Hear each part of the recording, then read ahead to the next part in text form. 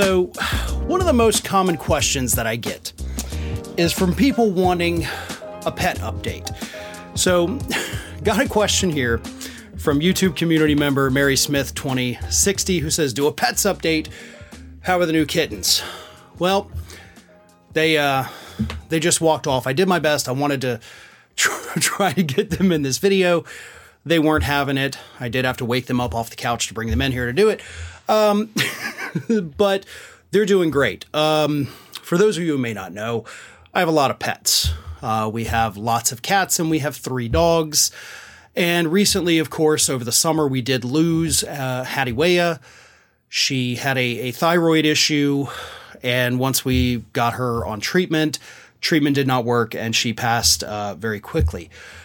But we also, over the summer, acquired 2 new kittens who showed up at my wife's school to, get a little attention. And at the time, we didn't know like what was going on with them because they had really bad, we thought it was mange. Turns out it was roundworm.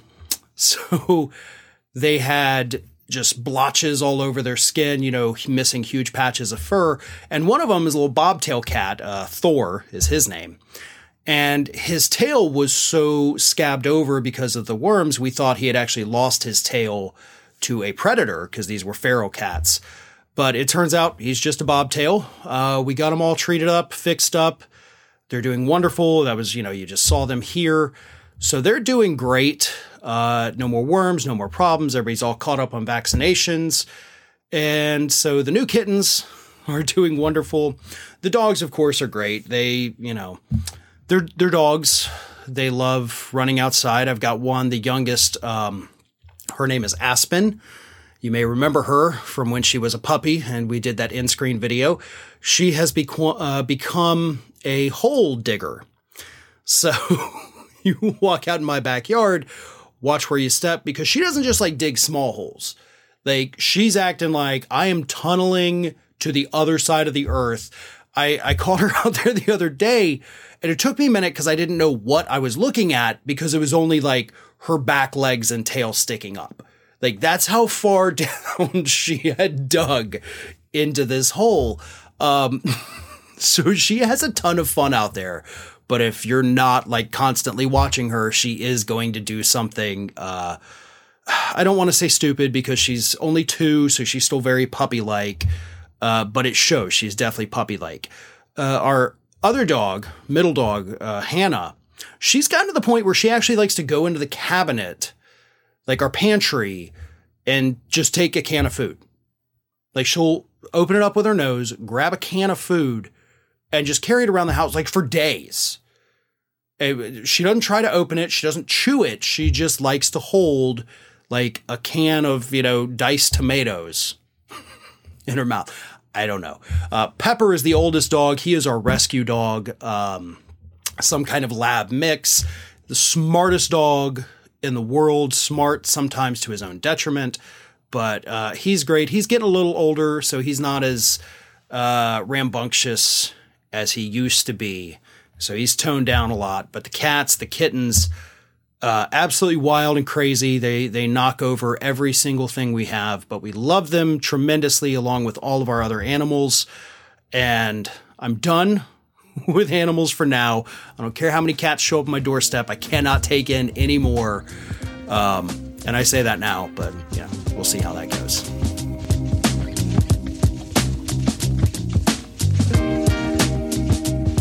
I've had a lot of folks, and this usually happened during the Trump years, but they still talk about it today.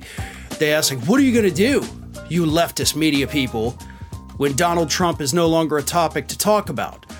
And my response is always the same. We'll talk about any of the other hundreds of idiotic Republicans out there. And that brings me to my next question.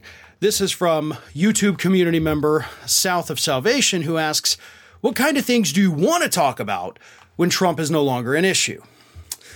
And again, when Trump is no longer an issue, we still have a Republican Party that is out there that is attempting every single day to inflict as much pain and harm as possible on the American public. There will never be a shortage of things to talk about. But you're specifically asking me what I want to talk about. What I would love to be able to talk about every day is I would love to sit right here and tell you Congress just passed legislation guaranteeing health care to every single person in this country.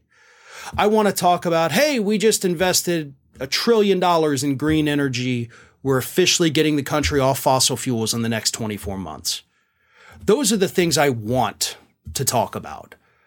I would love to be able to sit here every day and bring you nothing but good news and kitten updates. But unfortunately, it's not the reality we live in. I'm going to have to continue to sit here day after day, which I'm fine with doing because I do enjoy doing this. But I'm going to have to tell you about the latest Republican attempt to cut Social Security and Medicare or food stamps. I'm going to have to tell you about another Republican who went out there and said something horrific about the entire LGBTQ community. I'm going to have to tell you about a legislator, probably from a southern state, that just enacted another ban on books. Those are the things I'm going to have to continue to talk about because those are the most important things. And they're important because we have to understand what is happening to be able to come up with solutions to stop it. And right now, that's where this country is significantly lacking. We have, like down here in the South where I live and, all the states around me, sorry, cat hair in my eye from earlier, but we have states that are just moving backwards in time by decades and decades and decades. And nothing's being done to stop it. And part of the reason is because as of right now, there's nothing we can do to stop it. The states have the authority to pass these laws. All we can do is hope that these legal organizations are successful in their lawsuits. And so far, they've done a pretty good job on it. But we have to educate people as to why this is so bad so that they can vote the people making these decisions out of office and we won't have to deal with it anymore. We can reverse it and we can get the southern states caught up in time to at least this millennium, right?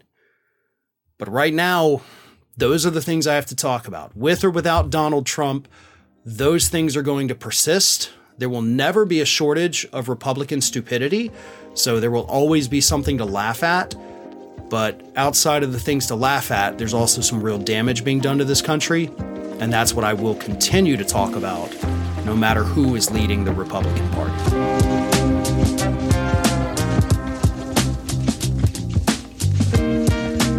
With things getting so bad in this country for members of the LGBTQ community, for women, for members of the African American community, for Latinos, for immigrants, a lot of people want to know, is it time to pack up and leave? People ask me that all the time about living down here in the state of Florida, and I answered that in a question earlier this week, but here's another question I want to address here. This is from Naomi Penelope McCarthy 9737, who asks, I'm LGBTQ, and I see things getting really bad. Do you think it will get worse before it gets better, or should I head to Canada now? And I'm always kind of torn on this issue. Same thing with like me leaving Florida. And part of it is because if we leave, we're surrendering. We're surrendering this country to the extremists. Like if I leave Florida, that's one less vote. That's a blue vote. So the Republicans, gain a 1 vote advantage. 10,000 people do it, they gain a 10,000 vote advantage. And then they're going to enact even worse and worse and worse legislation, leaving the people here to suffer even more. But on the other side of that, it's not safe. Like, it's not safe for the LGBTQ community to be in the state of Florida, to be in the South at all. So I get it. Like, I don't begrudge anybody that says, I want to leave. Like, you have to do what you have to do to protect yourself 100%. And not being a member of that community myself, like, obviously it's easier for me to be like, well, I'm going to stay for now. I'm a middle-aged straight white guy. Like, I personally am not being persecuted. So it's easy for me to be like, no, just stay and let's vote them out. Like, if it were a different scenario, like if they were coming for me specifically, I would probably have a much different view on it. So again, that's why if you're one of these people that is losing your rights, you make that choice to get out. I don't hold that against you at all. You have to protect yourself. So that's the big thing with that. So the other part of the question, obviously, are things going to get worse before they get better? And unfortunately, I think they will. This attack on the entire LGBTQ community, again, along with women's reproductive freedom, with African Americans, with Latinos, with immigrants, these attacks are getting worse. We're not seeing them stop. We haven't seen, a drop off and all these horrible things. It is already getting worse. And depending on where you look, some places is getting far worse much faster than in other places. So again, the solution is that we vote these people out of office. But in some areas, like you look at the state of Alabama, you're not going to, get these Republicans out of office. Hell, even looking at Florida, looking at Texas, we're not going to get these people passing this oppressive legislation out of office. So yes, it continues to get worse until we enact real, strong protections at the federal level. And that's where the voting actually does matter. Yeah, I'm not saying it doesn't matter at the state level, but obviously, if we can't do things at the state level, we've got to fix them at the federal level to stop what the states are doing, depending, obviously, on what we can do within our constitutional limits, because states' rights, they do have a lot of authority to do certain things. So, yes, it gets worse before it gets better. And I don't know when it will start getting better, unfortunately.